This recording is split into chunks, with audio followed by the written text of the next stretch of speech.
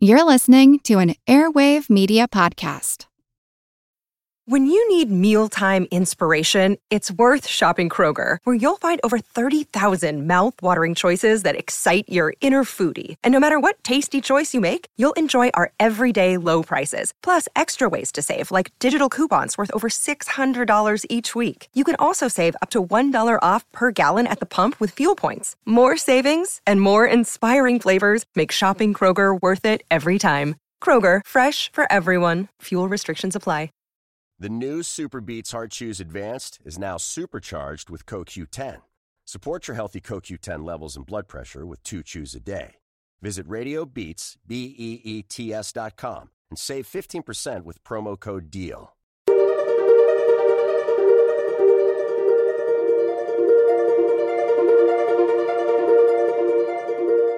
Over 7 million different animals inhabit our planet. These guys, the Cape seahorses off the southern coast of South Africa in 3 small regions. So we'll talk a lot about that as far as their conservation, why they are so endangered. What can they teach us? But once these fertilized eggs are within the male, a lot of amazing things occur. And this is the part where put your seatbelt on, folks. Many species are in crisis and need your help. Join the movement at allcreaturespod.com.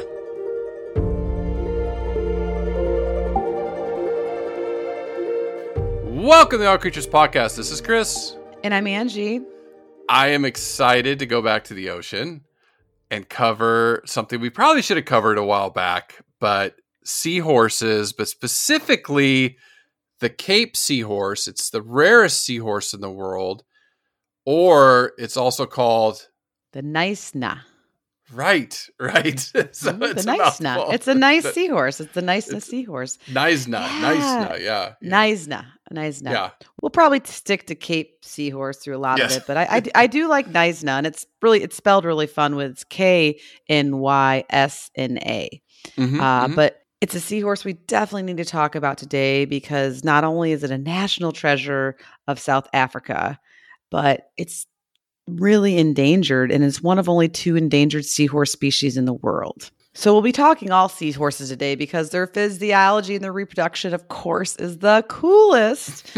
But we'll focus a lot too on the Knysna or Cape seahorse and what some of the threats are and what's being done for its conservation. So it's going to be a fun episode. In fact, it's for me personally, I just love when we go into the ocean, and although it's sometimes a little out of my comfort zone when we're studying fish species, as Chris and I are mammal physiologists. So some of the ichthyology and fish stuff for me personally can always be a little bit more challenging, but fun to the point where I'm like, ooh, Chris, let's not record tonight so I can have a few more days to keep studying these guys because they're so cool. And I kept finding study after study after study. And of course, we don't have time to cover all of it. So I'm in love, seahorses. And the photos, oh my gosh, the photos and the videos Yes. of males giving birth, which we're going to talk a lot. I think I have like 10 slides about that, that fun process there. So you're definitely going to stick around for this podcast because it is going to be filled with lots of fun facts. This was just a fun species to learn about, and just diving into seahorses. I mean, we did sea dragons. But bump. Get it? Dive in. Yeah. Dive in. There you go. I didn't even think about it. You're right. Yeah. All right. When did we do sea dragons? Can you even guess the episode number on that one? Absolutely not, but just for fun. Episode 122. You would think. Episode 50. 50. Wow. That was like in our first year and a half. Yeah. Our first year. We were brave even back then. Good for us. Yeah. We did sea dragons off South Australia. And then these guys, the Cape seahorses off the southern coast of South Africa in 3 small regions. So we'll talk a lot about that as far as their conservation, why they are so endangered. And we have to give a thanks to Skylar, who emailed us this week, right? That asked us to cover seahorses, and we scrambled. So we're going to push it. We pushed a species back that we're going to do next week. But we thought, yes, we agreed to do seahorses for, many reasons. But yes, Skylar, it was such a great request and perfect timing because here at All Creatures Podcast, we definitely want to celebrate Transgender Awareness Week and, of course, Transgender Day of Remembrance. And the seahorse is just a great way to celebrate Transgender Awareness Week.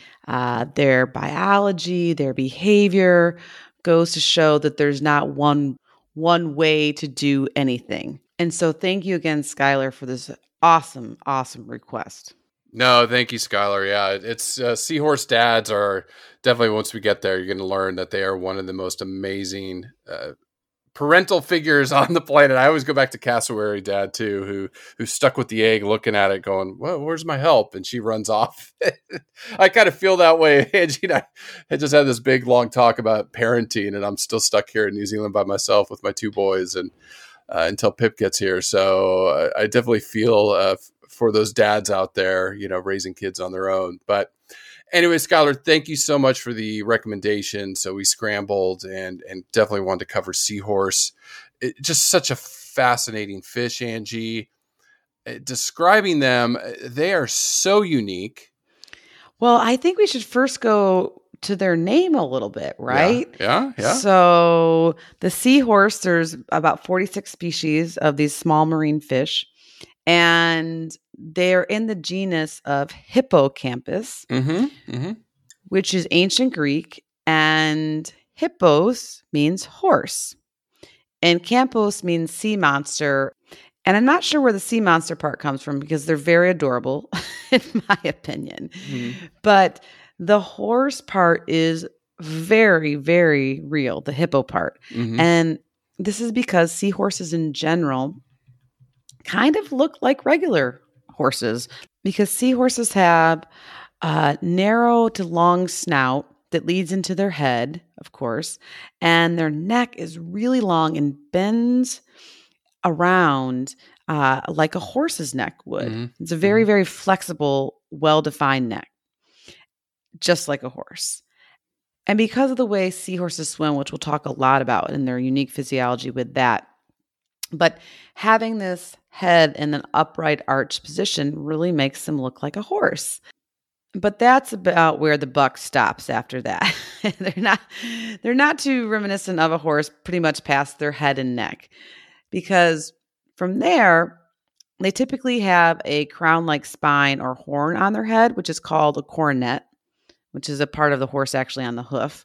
But this coronet or crown-like armor is different on each species. And interestingly enough, the Naisna or the Cape seahorse really doesn't have a prominent crown compared to some of the other more common species. But all seahorses, including the Naisna seahorse, does not have scales like a typical fish, right? Because the seahorses are in the bony fish family. But instead of scales, seahorses have this thin skin that covers over bony plates that are arranged in rings that move throughout their body in segments.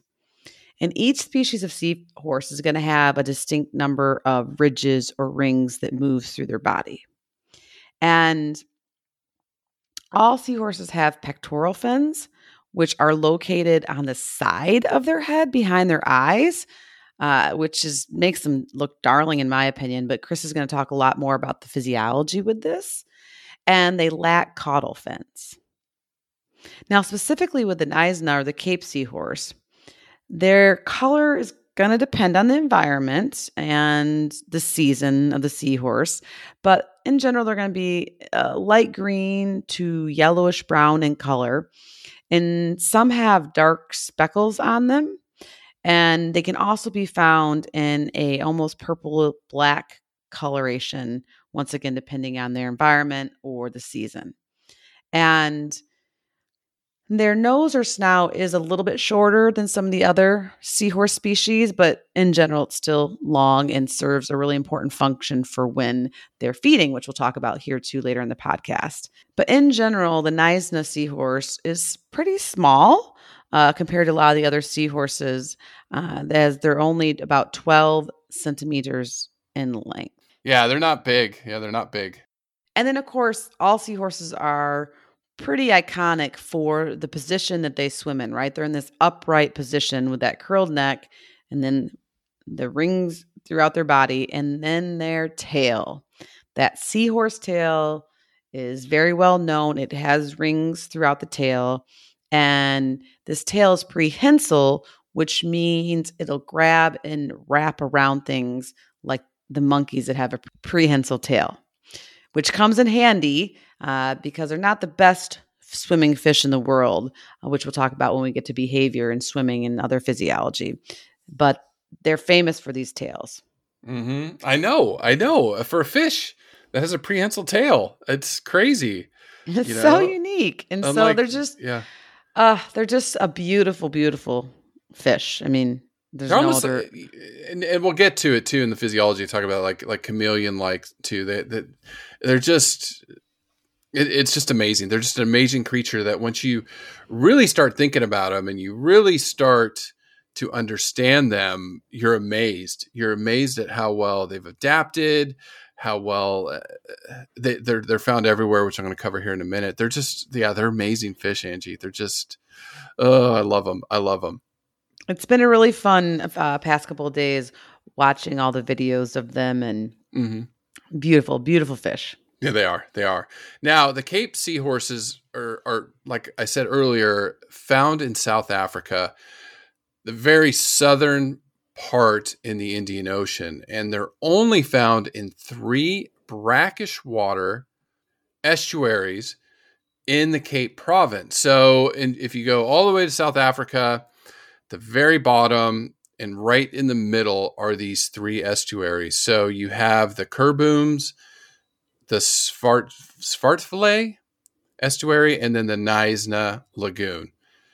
So because they're only in these 3 regions, that's why these horses, this species of seahorse is so endangered, because they're only found in this area of the world, and there's a lot of urban development going on there, runoff that has disrupted them. So when we get to conservation towards the end, we'll talk about their population, but yeah, kind of a tough area for them where they're trying to survive. Well, yeah, Chris, anything with such a limited range is going to have a lot of pressure on their survivals, especially as the waterscapes change and ebb and flow over time.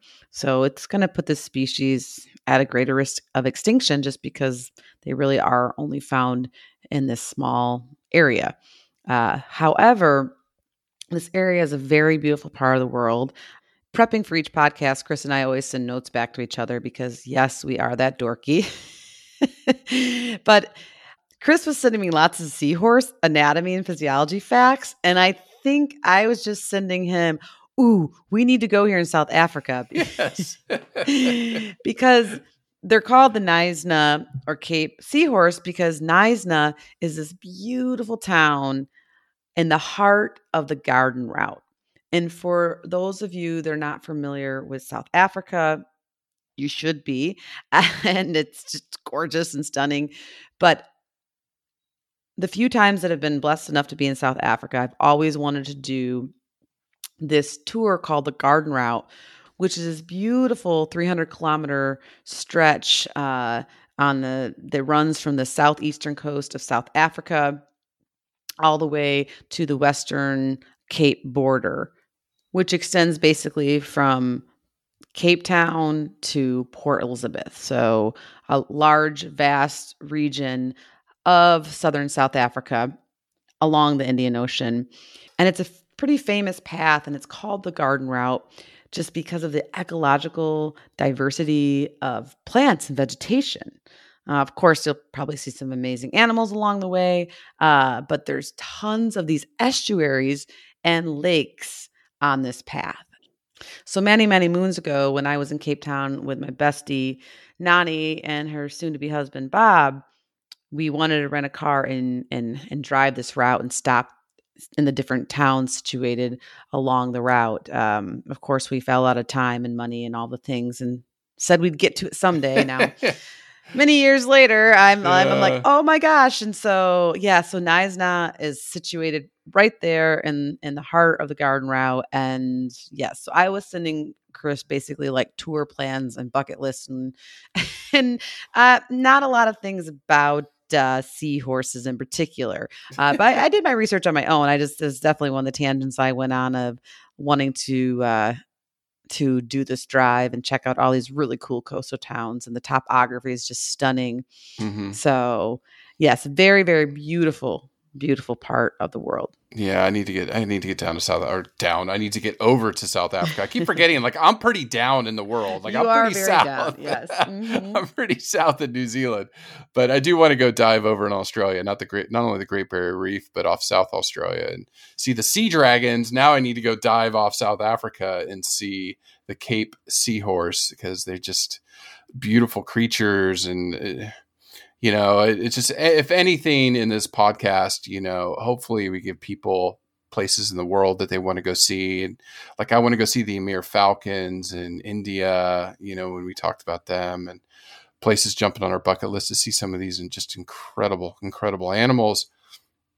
And when you talk about seahorses and just how important they are to an ecosystem, these ones, I mean, just so critical. I mean, they're all so important to the food web. Oh, yeah. I mean, they help keep the ecosystem and these estuaries that they live in check. They feed on plankton, krill, small fish, and as much as we may not like it, being a smaller fish themselves, they can also provide food for other larger fish, sea turtles, seabirds, other marine mammals in general. So taking them out of the ecosystem can really disrupt the whole web. So the seahorse's role in the environment that they live in is very important. But they also play a critical role in several stories and mythology and just throughout time as far as our fascination with their biology. The Knysna seahorse is definitely a treasure in the South African region, and people are paying attention and really wanting to save them. And that was one of the highlights this week for me, Chris, was finding out that, man, there were several studies about the Knysna seahorse and people that care and want to save it.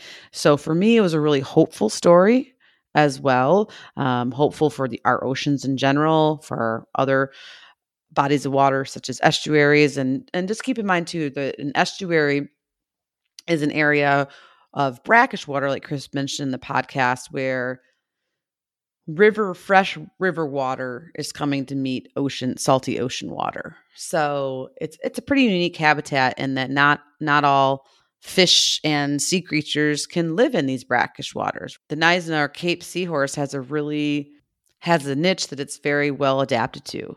Yeah, there is a lot of work going in to save these mm-hmm. fish. I mean, people recognize they are the most endangered seahorse in the world, and so there are a lot of initiatives that we'll talk about later in the podcast trying to save them. And this week, Angie, I guess I'm going to start labeling the conservation news segment, because I always go to that part of the world, check in what's going on conservation wise, what's going on to the biome there. And I know anytime we cover the oceans, it just seems like bad news after bad news after bad news. I think the last species we covered, I was talking about deep sea mining, and in the tuna episodes and everything. So this week I wanted to talk about some of the stuff that is working. And with the bad news, I did want to say we're having these conversations, around the world. It's not just this podcast, but in the news, political circles, people are taking notice, and we are building momentum. So during the weeks we do talk about, well, gosh, last week we were talking about Australia and all the invasive species and how rabbits are destroying the environment there. Just understand that we are bringing this to light, and people are talking about it around the world. So that's kind of what I wanted to talk about this week, was just basically like Africa and its oceans and its ocean ecosystem, and what is going on there with trying to conserve it. Yes. Well, I learned a new term this week, Chris. Mm-hmm. It's called ocean sprawl. Okay. And so, some authors, and I'm not sure if they coined this, but there was an article in Environmental Biology of Fishes in January 2018.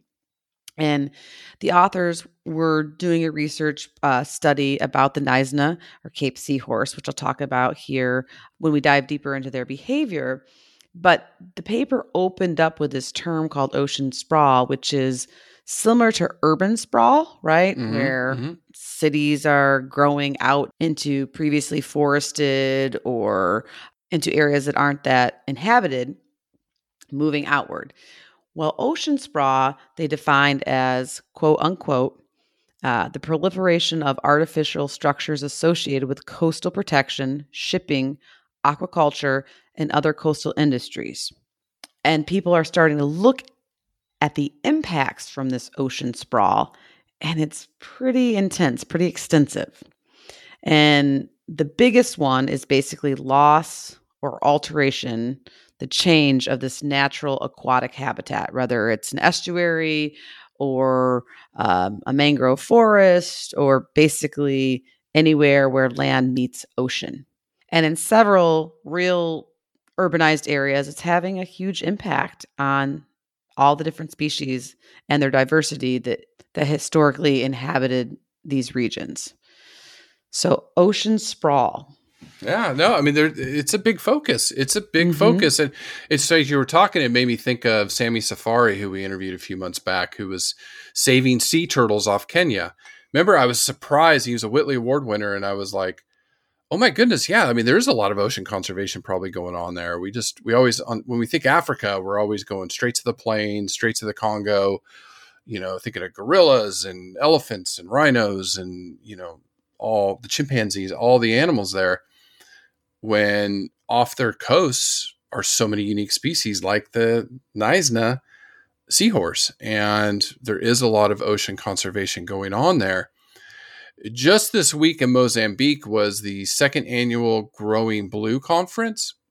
And what I really caught my eye with this one was the president of Mozambique is advocating strong political commitments by African governments to marine conservation.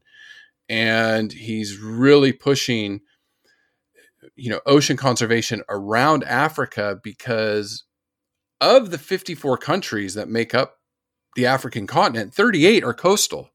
They have coasts where they are stakeholders in protecting the oceans and the fisheries and everything there. And to quote him, he said, "The protection of humanity is not only an environmental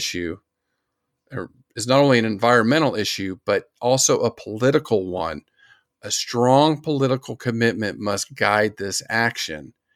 So here you have a president of an African country, stating we need the political will to protect our oceans, which is positive news. Then this last month, there was the first ever virtual African Youth Summit. So because of COVID, it wasn't in person. So they did it virtually. And this focus this year was Our Africa, Our Ocean, Our Future. So they had hundreds of attendees from Africa and then others outside Africa to bring in some research and stuff. And they were talking specifically of protecting their marine environments. Then coming out of, some of these, it's in the news, the climate summit, some of these other summits that are going on around the world with all the governments. This was new to me. And it's a coalition of 70 countries, including many of the G7, or including all the G7 wealthy governments. It's called the 30 by 30 goal or commitment. And what that is governments pledging to conserve at least 30% of their land and oceans by 2030. So right now, what we know, we've brought this up many, many podcasts ago. If we go and look at our wild spaces, there's only about, 23% of it left that has not been exploited by humans. So the wild, quote unquote, the wild, where a lot of these animals we talk about live, on terrestrial land, there's only about 20-something% of it left. And it's still being developed. We got to go back to the Amazon. The Amazon's being bulldozed even quicker this year. It's really horrific. So what they're pushing is this 30-30 project to protect plants, animals, and ecosystems And it's supposed to be finalized next year in China when there's another summit. Most countries have signed on to this. So far, only Brazil is the one that has objected to it. And as we know, the Brazilian government, I'm just going to say there's a lot of trouble with that government. They, like I just said, they're bulldozing the Amazon. I'm hoping there's some political change there because the Amazon is so critical, obviously, to the ecosystem in South America. So they're the only country that's objected to it. China is going to sign on to it. I think the US, a lot of these other major countries are going to sign on to it. So that is good news. That is something positive where we're getting pushed. And then again, this week, there was another meeting in Tanzania held by the IUCN, who is going around the world pushing this Blue Economy Symposium. They're bringing in experts. IUCN's wanting to work with these governments, local communities to develop sustainable blue economies, keep these fisheries healthy, keep the ocean's ecosystem healthy. So there's a lot going on that we don't see behind the scenes. There's a lot of push for conservation as we keep navigating through this world COVID pandemic. These things are still ongoing. They haven't been on pause. They haven't stopped. We know conservation's taken a hit the last couple of years, but there's still a push, and it seems like there's some political will out there to make changes. So to me, that's positive. That's good signs where 10 years ago, we weren't having these conversations, right? I mean, that's just, if I can go back 10 years where we were, yeah, there was conservation going on obviously around the world, but I didn't feel like there was this much press, this much pressure, this much spotlight on all the issues facing us right now. Well, yeah, Chris, that is good news. And as I was doing my research this week, that was the feeling that I was getting with the Neisner seahorses. There's not only people fighting for the Neisner seahorse, but also these waterways in general. They realize what a important resource it is, and it can't be one or the other. It can't be all for the marine life in the oceans or all for the humans. It has to have this blended take on it so both can come out as winners. And there's going to be compromise and give and take. And you and I are always pushing for more science to help back these decisions. And of course, the IUCN and other major animal conservation groups are as well. But unfortunately, there's not always enough money to do the studies or enough time. But with the Neisner seahorse, I felt that there were some good studies out there. In fact, one of the ones that I found is taking this idea of, well, we do know that there is this concept of ocean sprawl and regions where basically humans and humans' busy lives meet water. And so how can species live better in this region? And this is where the study came in with the Neisner seahorse. And the title of the article that I mentioned earlier from Environmental Biology of Fishes in January 2008 with Claessens et al. Was titled An Endangered Seahorse Selectively Chooses an Artificial Structure. And what researchers were doing is they were in the Neisner estuary in South Africa, and they basically created what they called Reno matrices, which were these horizontal wire cages filled with rocks. And they were using these as a new man-made novel habitat for the endangered Neisner seahorse, which is great. We've talked about artificial reefs before and on this podcast, and we need to get an expert on here about that. And of course, my interview last summer talking with Dan from Coral Restoration Project about how to grow corals on some of these artificial structures in the ocean is using amazing technology and kind of combining this thought of, well, if we're taking away some of the landscape or altering it, perhaps we can also give back in maybe a little bit of a different way, which is wonderful. But these scientists took it to the next level to say, well, hey, is the Neisner seahorse going to actually use these? And if so, are they going to use them more than their normal seabed habitat? And I'm jumping ahead a little bit because with the prehensile tail, most seahorses like to anchor themselves onto something. They're not a big swimming fish that covers miles and miles every day. They kind of just hang out and hunt for food and just are usually using their tail to grab on to typically some types of seagrass. So the researchers did this extensive study comparing the amount of Nisan seahorses that were living in a region, a small region, within the Nizhna estuary, and preferring to stay in the seagrass vegetation, the natural vegetation, or these artificial Reno mattresses that they made. And interestingly enough, the study concluded that more Nizhna seahorses were found on these artificial Reno mattress structures. So I thought this was a really positive and impactful study that there are alternatives out there, and we can sometimes use artificial structures to help create habitats where seahorses want to live and will do well. So obviously, if we can keep their home, their estuaries as clean and devoid of man and all of our constructs as possible, that in theory would be great. But in theory, that's not a reality, right? So we have to think outside of the box. And some of that might be by providing some artificial habitat for these seahorses. I know. I saw some of that they were doing. It's amazing some of the work these scientists and conservationists are doing to save this particular species that can be used around the world. I'm Jane Perlez, longtime foreign correspondent and former Beijing bureau chief for the New York Times.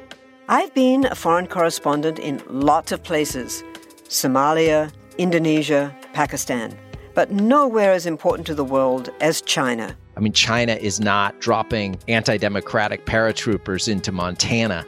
But of course, we did see things like the weather balloon / spy balloon riveting the whole country for a week. This is Face Off, an 8-part series in which we'll take you behind the scenes to key moments in the tumultuous U.S.-China relationship. We'll speak with a diplomat, a spy, a tech reporter, a U.S. admiral, even Yo-Yo Ma. Plus, my pal and noted China historian Rana Mitter joins the conversation. We'll look at what's driving the two nations apart and explore whether anything can help bring them back together.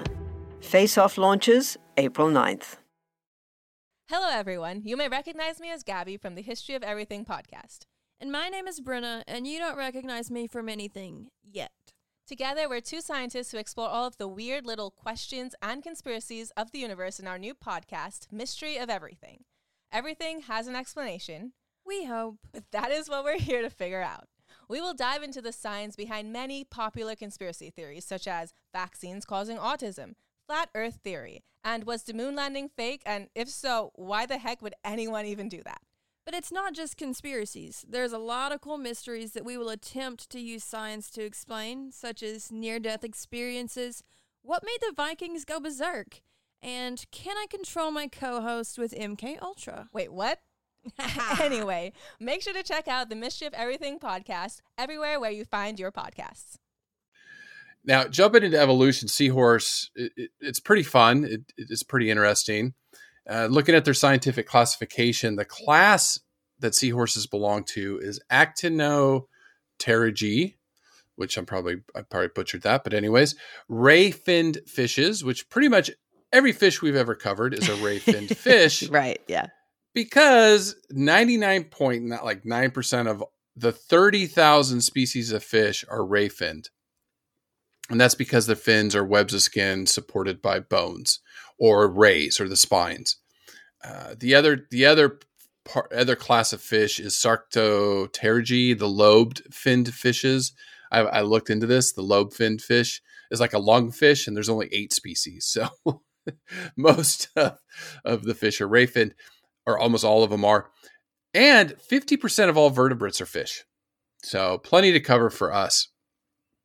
Now, the order is Syngithiformes, and it's the trumpet fish and seahorses. So you have about 370 species.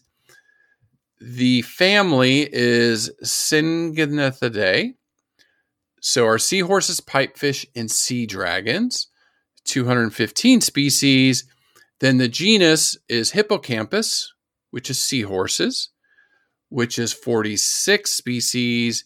And then for us, the Cape seahorse is the Hippocampus campensis, and they're the only species. There's no subspecies. Now, interestingly, seahorses pretty much live almost on every coast throughout the world in temperate waters, from the equator down here around New Zealand, all the way around Australia, just really where it's devoid. I mean, even there around you, Angie, around Florida, up in California, all the way up to Oregon, Washington, I think they're in the lower 48 states.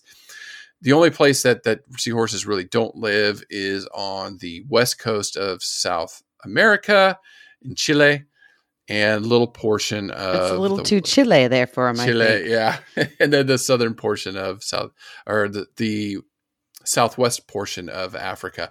But pretty much seahorses are worldwide, Mediterranean, the Black Sea, even through there. Now, evolution of fish, we've covered plenty of fish. I mean, 530 million years ago, the Cambrian explosion, this is when vertebrates started showing up. So the earliest jawless fish started to show up. Seahorses specifically evolved from pipefish. So when you look at a pipefish, you could see they're very similar. And molecular evidence shows that pipefish and seahorses diverged about 25 million years ago. Not a lot of seahorse fossils, very tough to find. And, we do have our first fossil evidence of seahorses date back about 13 million years ago. And the best fossil we have of a seahorse dates back about 3 million years ago. But again, molecular genetics is showing that they probably started evolving about 25 million years ago. Okay, Angie, without looking first, if you had to guess how big the smallest seahorse is, what would be your guess? Maybe as big as like my pinky fingernail. Okay, okay, that's a good guess. That's a good guess. You're on it today. Thank you. I'm on fire tonight. The pygmy seahorse. I had my decaf green tea. I'm feeling crazy. I did send you the picture of this thing. The pygmy seahorse. It's darling. Anywhere from half an inch to an inch long. It is the tiniest thing ever. So there's actually there's 5 species of pygmy seahorse. Generally in the Indo-West Pacific is where they live. So that's just north of me. But anywhere from half an inch to an inch long. Like, they are insane. They are so cute. So I had to cover them. We'll have to cover them one day. They are just so tiny. They're like tiny little seahorses. So cute. Okay, switching gears. Talking about seahorses in general, because a lot of this is going to be very, very applicable to the Cape seahorse. We don't know the natural lifespans of seahorses. Anywhere from like a year for the pygmy seahorse up to 5 years for this larger species, somewhere in there. Some seahorses are kept in aquariums, so that's where we get this data, because we don't know in the wild. You can't really tag them, you can't really follow a specific seahorse. So I imagine that data is kind of hard to get. Some fun stuff about seahorses is they are the slowest. Everything. Yeah, I know. But this one, I didn't even think about it, but they are the slowest swimming fish in the world. Because, as Angie said, they have that dorsal fin, they have the little anal fins, and then they use those pectoral fins to steer, which is up near their heads, right? So the dwarf seahorse, one of these pygmy seahorses, swims, its top speed is about 1.5 meters or 5 feet per hour. So per hour, they can go about 5 feet. That's incredible. Yeah. Very slow. Sloth-like. Slower than sloth. Maybe. Oh, yeah. They do not really swim very far. They're not made to do that. They haven't evolved to do that. So obviously they can't get away from predators or anything like that unless it's something. But yeah, Chrissy, their upright position doesn't really allow them to propel themselves through the water the same way that a normal fish would, that is more left to right than top to bottom. And I was reading about their interesting and slow swimming habits. And it said the only other fish that swims vertically, like the seahorse, is the razorfish. And I had to look up the razorfish because that's just what I do. And the razorfish I've seen in aquariums before. The razorfish is top to bottom, but it's long and narrow, and its head and mouth are down at the bottom. So another fun fish we'll have to cover. Very, very unique. But I've seen them before in aquariums, and they're very silly looking for lack of better terms. Oh, okay. Yeah. Okay, I see him now. Oh, wow, that's crazy. Yeah. Isn't that fun? Yeah. So, but because of this, it makes seahorses really slow swimmers, and they don't really swim a lot, right? They're usually found resting and wrapping their prehensile tail around a stationary object, whether it's seagrass or a Q-tip, right? We've all seen that. Oh, that sad photo of a seahorse holding on to a piece of ocean trash, right? You're right, Angie. I actually saved that picture in my slides at the end to talk about ocean conservation and my tip of the week about single-use plastics. It is one of the more iconic photos to come out in the last couple of years. I think some of those, and then also that the masks, the medical masks at the bottom of the ocean is another that's been making the rounds. But yeah, that iconic photo of a seahorse grasping a Q-tip is just heartbreaking. It's very, very powerful. It's very, very powerful. Right. And of course they use their tails to grasp onto objects, typically seagrass. And often the things they hold on to are stationary, right? Embedded in the seabed floor. But they also are known to be hitchhikers. And so seahorses will grab onto floating vegetation to move from location to location. And that's where, sadly enough, they will sometimes cling to sea debris, because we all know there's plenty of it depending on where you live.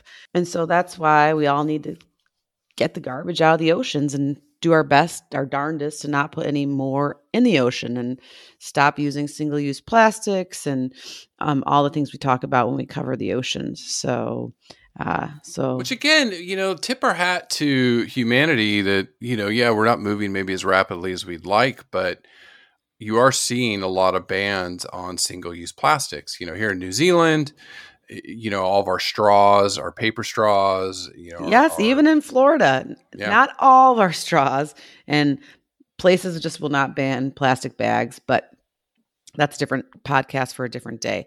But straws and even cups, I feel like there's a lot more paper being used, and hopefully as we're moving through this pandemic, we can start bringing in refill cups of coffee and other things to our different local places, so that we don't have to get any type of to-go containers. Yeah. I mean, it's definitely, and I'm seeing it in the news all the time in Europe. A lot of countries, the UK wants to ban single-use plastics, things like that. So now what's interesting too about seahorses is not only are their tails chameleon, like chameleons with the prehensile, but their eyes are also like chameleons, that they move independently of each other. So they'll look, they can look in different directions for food, predators, things like that. Well, Kristen, actually keeping up with your chameleon analogy, seahorses are also known to change color, including the Naisna.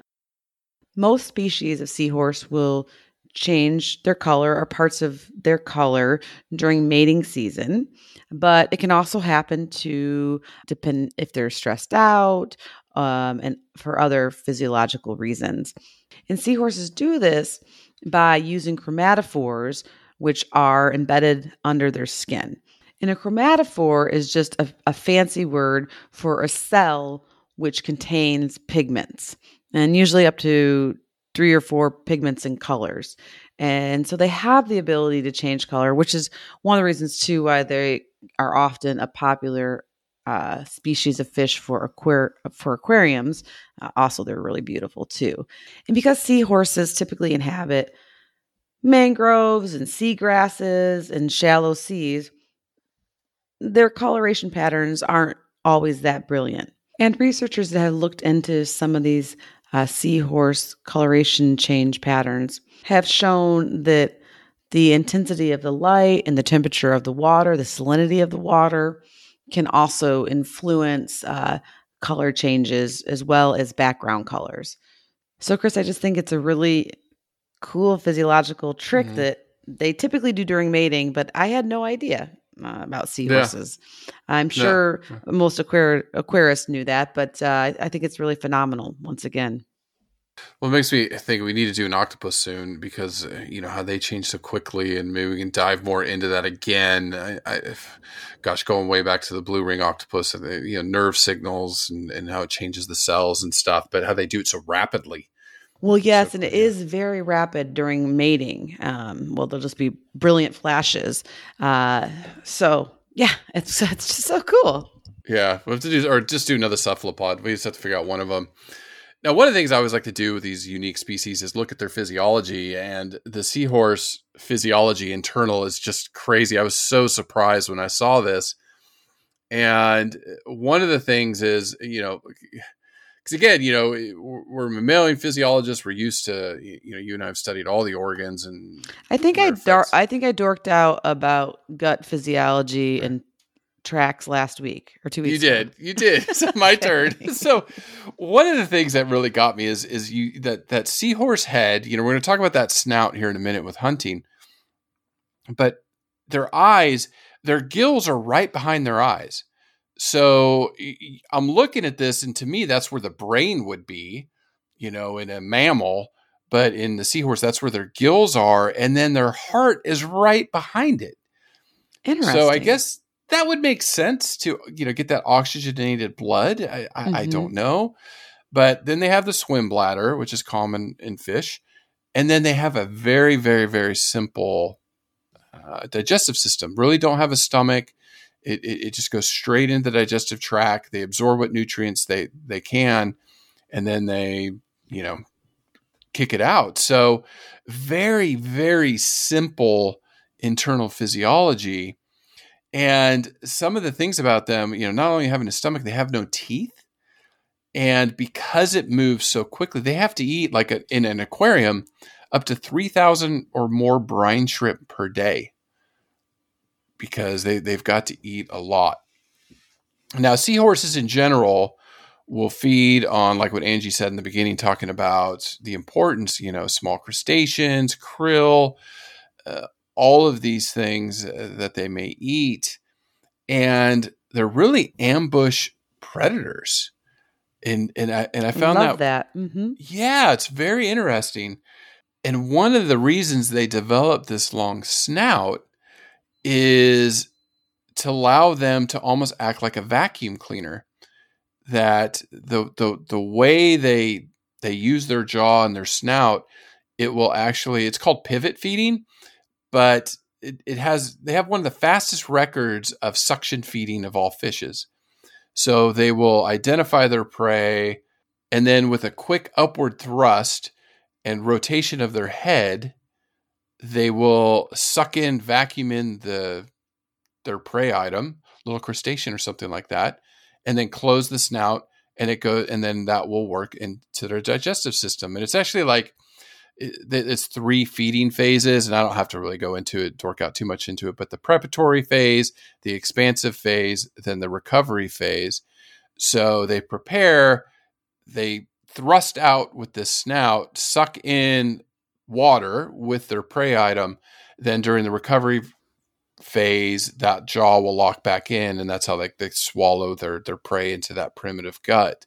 So very, very interesting how they do it. And then, just like Angie said in the beginning, the seahorses are prey for other species. So crabs, fish, other rays will eat them. They've actually recovered seahorses in the stomach of bluefin tuna, which was a fun species that we covered a few months back. So, again, critical part of the food web. So while they're eating the small things, like what was it? It's the Star Wars 1. There's always a bigger fish. There's always something out there that will get you. But yeah, it's fun physiology about them. Now, I've been dying to get to this, Angie, and that is the reproduction of seahorses, because this is Father of the Year. It has to be. This has to be one of the top fathers that we've covered. Yes, Chris, they are definitely Father of the Year. They're busting biology norms for sure. In fact, I had my dear friend and my lab mate, Anna, over, and she's a reproductive biologist and just finishing up her postdoc and studying all things reproduction related. And even her, Chris, I kept blowing her mind with some of these tidbits that I'm going to drop here in a second about the male physiology and as it relates to reproduction. So I don't know if she's going to go home and be looking up seahorse reproduction papers, but I will give you the cliff notes here. And it's definitely worth the wait because it's, as Chris mentioned, just fascinating. And the general background about seahorse reproduction is that they are somewhat monogamous. They'll typically stick with a partner for a long period of time. But once again, it depends on the species. And in regards to the Neisner or Cape seahorse, I couldn't find out if that they were monogamous or not. But what we do know about the Neisner is that their breeding is going to occur in the summer in the Southern Hemisphere, which is right now. So November through February is when these seahorses are going to start the courtship displays, which is phenomenal. I'll talk about here shortly. And of course, engaging in just this incredible and biology breaking reproduction that they do. And so the general cliff notes about male seahorse anatomy that most of us probably know is that the male has this brood pouch that's on the front in his belly and near the side of the tail. So when male seahorse breed, the female will deposit anywhere from 1,000 to 2,000 eggs into the male's pouch.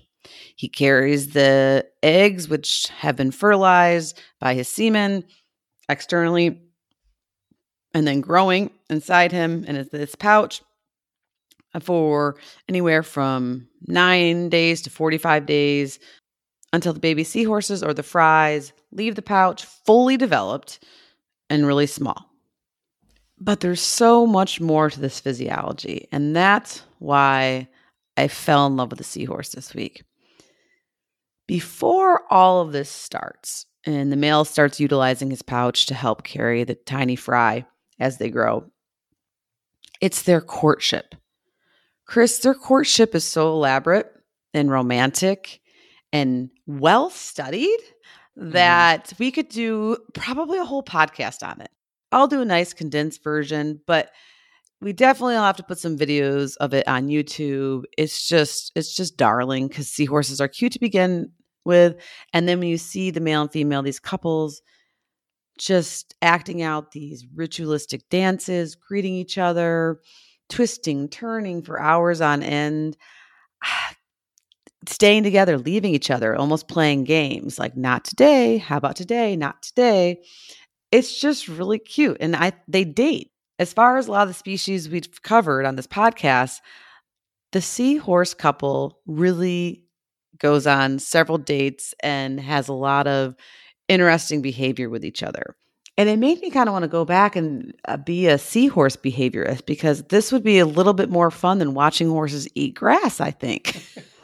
I would hope so. It's just crazy. And then while they're doing all these moves and courtship dances and stuff, they'll also change colors sometimes. They'll swim side by side, gripping onto each other's tails, reminiscent of maybe holding hands, right? I mean, just so cute. And so to break it down in a little bit more detail, there's actually 4 phases of courtship in seahorses. And the first phase is just like a first date. They're getting to know each other here. The male's going to brighten his color a little bit. He might move side to side and shake or quiver or vibrate his body. And the female seahorse will probably mimic him a little bit. And then after the first date on phase 1, the next day, phase 2 will get started. where the female seahorse will engage in this pointing behavior and where she'll raise her head to form kind of like a angle with her body. So she's not top to bottom. She's pitched forward a little bit and pointing. And the male will sometimes mimic her and point in the other direction. And he'll often do what's known as a pumping behavior, where he'll basically pump water into his pouch to make it look bigger and kind of show the female what he has going on down below. And then after this phase 3, if the female likes the male, she'll brighten in color a little bit. She'll do some more pointing. The male will also maybe flash or brighten his color to show that he likes her and do some pointing displays. But phase 3 will end with the male leaving. So he's a gentleman. He heads on out. And finally, for phase 4, the male and female will engage in a true courtship dance, last several hours, where they'll do several of the displays, which I've already talked about. And then in the grand finale, the male and female will rise up and down in the water column together slowly, where the female will use her ovipositor, which is a tube-like organ, to insert or transfer the eggs directly into the male's brood pouch. But Chris, what's so fascinating about this is when the female does transfer the eggs into the male's pouch, they're not fertilized. So while this is happening, the male is releasing his spermatozoa in what is basically an external fertilization, which is very common for fish, right? Typically the female deposits her eggs in a bed of seagrass, and then the male will release his spermatozoa over the eggs. So this is happening during the transfer, and the male's pouch is only open for 6 seconds. Wow. So all of that's taking place. Yeah. Thousands of eggs, anywhere from 1 to 2,000, 2,500, depending on the species. These unfertilized eggs are transferring into the male's pouch while this external fertilization is going on. And researchers think that the salty and hyperosmotic environment of the ocean can actually activate the sperm and increase its motility, which, of course, you and I and Anna can dork out on because we used to look at that stuff under the microscope. Yeah, all the time. So, it's really interesting. It's like an external fertilization within an internal environment, if that makes sense. Yeah. Bonkers, right? Yeah, in the brood pouch. Yeah. So crazy. But once these fertilized eggs are within the male, a lot of amazing things occur. And this is the part where put your seatbelt on, folks. This biology is just incredible. And this is what had my friend Anna, who knows a lot, with her jaw open and wanting to know more. Yeah. So while the male carries the eggs from 9 to 45 days, depending on the species and how long it takes these seahorses to fully develop, these fertilized eggs in the pouch wall of the male become embedded, and then they get surrounded by a spongy tissue. And this tissue from the male helps give the eggs prolactin, which is an important hormone for milk production in pregnant mammals. I don't know exactly what it does for seahorse fertilization, and I don't know because I'm not a fish biologist, but that's super cool. But the male also provides oxygen and basically a controlled incubator to these growing seahorses. And the initial egg, of course, contains a yolk to help nourish the developing embryo. But the male horse helps give other important nutrients such as fat and calcium to allow these tiny fry seahorses to develop their skeletal system. What? Crazy. It is crazy. It's like implantation, but not. Yes. But and then for a male, yeah. Yes. And I'm not done yet. Yeah. And then, sorry, I'm so excited. But then, but studies have also shown that the male offers the developing embryos gas exchange, waste transport, hello umbilical cord, immunological protection, and osmoregulation. It's crazy. Did I mention prolactin, right? Yeah, that's crazy. All that stuff's going on. Yeah. It's just not, it's not like a bird sitting on an egg to incubate 100% not even close. It's way not different. even close. Just fascinating. And it just goes to show that the biology of animals is incredible. There is not just one way to do it. And it's just mind-blowing. It's so much fun. I can't think of another. Obviously, to me as a scientist, that is why they're so well studied, and we understand that, because that is so ultra unique. I can't think of any other animal out there. No, so when the you male think about almost it binds to this tissue. Mm-hmm. It's almost like implantation, but not quite. Like we think of it as. It's not as vascular and all that. No. I can't think of another male species. This happens all the time in all sorts of different female species. But not in the mammal world, that is for sure. That doesn't happen.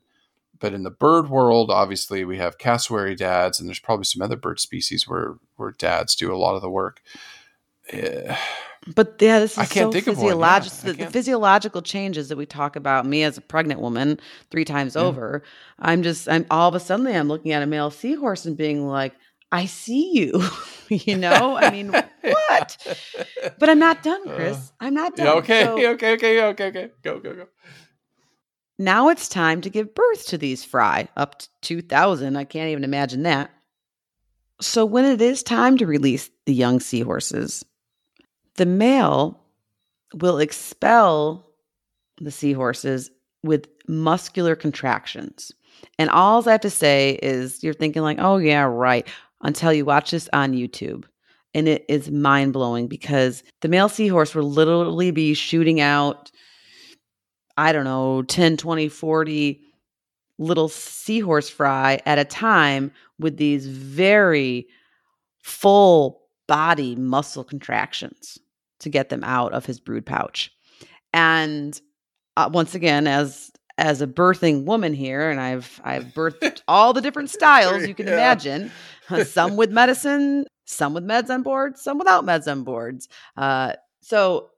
But it reminded me of that. And I'm thinking like, oh my gosh, like this poor seahorse, but because these contractions last for a while because he has to get out 1,000 to 2,000 of these tiny itty bitty seahorse fry. So just really, really, really, really incredible. But I will say, and I can actually relate to this with a seahorse. Once he's done, he's out. I'm out of here. He's like, okay. But that's very similar in the fish world. Most species don't provide any sort of parenting or nourishment to their young after they're born, right? But because of that, about 0.5% or 0.5% of seahorse fry or infants will survive to adulthood, which that explains why the fish in general lay so many eggs and develop so many embryos because not a lot make it. But some researchers were pointing out that this half percent of survival to adulthood is actually higher than in a lot of other species of fish. And they think that it's because they are pretty well developed when they come out of the male's brood pouch, and he's putting in so much energy as far as helping them develop. So they have a slightly better chance than other fish. Yeah, that's the 0.5% that make it. I know, right? And so when you think about the Neisner or the Cape Seahorse, with them being endangered, yes, a lot might be born, but not a lot are going to make it to adulthood. Mm-hmm. So, and we do know with the Neisner is that they do reach sexual maturity at about a year old. So, I mean, that's good. So they develop pretty quickly over time, but how many of them are actually making it to a year, especially with all the ocean sprawl that's happening in their neck of the woods or neck of the ocean. Yeah, I mean, as far as population numbers, the data's old. The last great survey was in 2003, and in the Neisner estuary, there was about 62,000 individuals, and then the total population across all three estuaries was estimated around 238,000. Now, Antitotal reports in 2010 that in the Neisner estuary and the Svartlej estuary that they were pretty abundant in those estuaries, but we still don't know 10 years on. This is 20-year-old data, so we just don't know. We don't have a population estimate, but they still are classified as endangered by the IUCN. Now, South African law does protect the Cape seahorse, so you can't mess with them. You can't collect them. They are protected nationally. So that is good. I mean, that is good. But again, that development near these estuaries and runoff and houses building all around their boats, water sports, all of that, it does disrupt these seahorses. But there are some captive breeding populations going on across zoos and aquariums around the world to do that, and they are reintroducing some species. But before we get to our organization of the week, just again, conservation tip, I'm staring straight at that seahorse picture, grasping a Q-tip. It's a very famous picture. It's very simple this week. Do your best to stop using single-use plastics. When it comes to Q-tips, get the wooden ones. Do your best. I know it's hard. We talk about it all the time. Plastic-free July, we talk about it. But, again, companies are listening to us. They are changing their packaging. They are changing where they source things like palm oil. They are giving us, getting rid of these single-use plastics and things like that. So, water bottles, stop buying them. You bring your reusable water bottle wherever you go. Things like coffee cups, get a reusable one. Bring it wherever you go. Do your best, do your part, and we're making change. Absolutely, Chris. I always try to vote with my dollar. I just bought renewable bamboo toilet paper today. Okay. Yeah. Okay. I thought I'd give that a whirl, and stay tuned. I'll let you know how it goes. Please do. Do a test. All right. So who's out there supporting these Neisner seahorses? Oh, Chris, I'm so excited today to talk about Project Seahorse, and they can be found at projectseahorse.org. A really wonderful international nonprofit organization. And so Project Seahorse is a marine conservation group dedicated to securing a world in which marine ecosystems are healthy and well managed. And they do this in several ways by helping establish protected areas, limiting fishing, helping regulate trade, and of course, saving seahorses. So they do that through several research projects, of course, learning more about the Neisner seahorse and the environment that they live and how best to conserve them. But they work on the threats to seahorses, supporting seahorse relatives, and of course, helping educate the public and then establishing partnerships and collaborations. Because, of course, the health of our oceans and our marine life and seahorses is a global issue that needs to be tackled. So you need lots of partners on board, which they're very good at getting those. So we'll put Project Seahorse up on our show notes for you to check out, but you can also follow them on all the social media platforms, Facebook, Twitter, etc. So give them a like, and I think you will be very happy as your feed will be filled with darling seahorses. They're amazing. They're amazing fish, and I'm glad we covered them. And Skylar, I hope we did them justice. Again, thank you for sending that. And we scrambled and did it. And we're doing this one for you. And again, Transgender Week and all the wonderful friends out there that support our podcast. Thank you. Check us out on Patreon. We appreciate your support there. All the reviews coming in, all the activity on Facebook and elsewhere. Thank you so much for listening.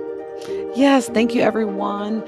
Share this episode with friends and families over the holidays, and hopefully everybody will learn a little bit more about seahorses and help conserve them. Listen, learn, share. Join the movement at allcreaturespod.com.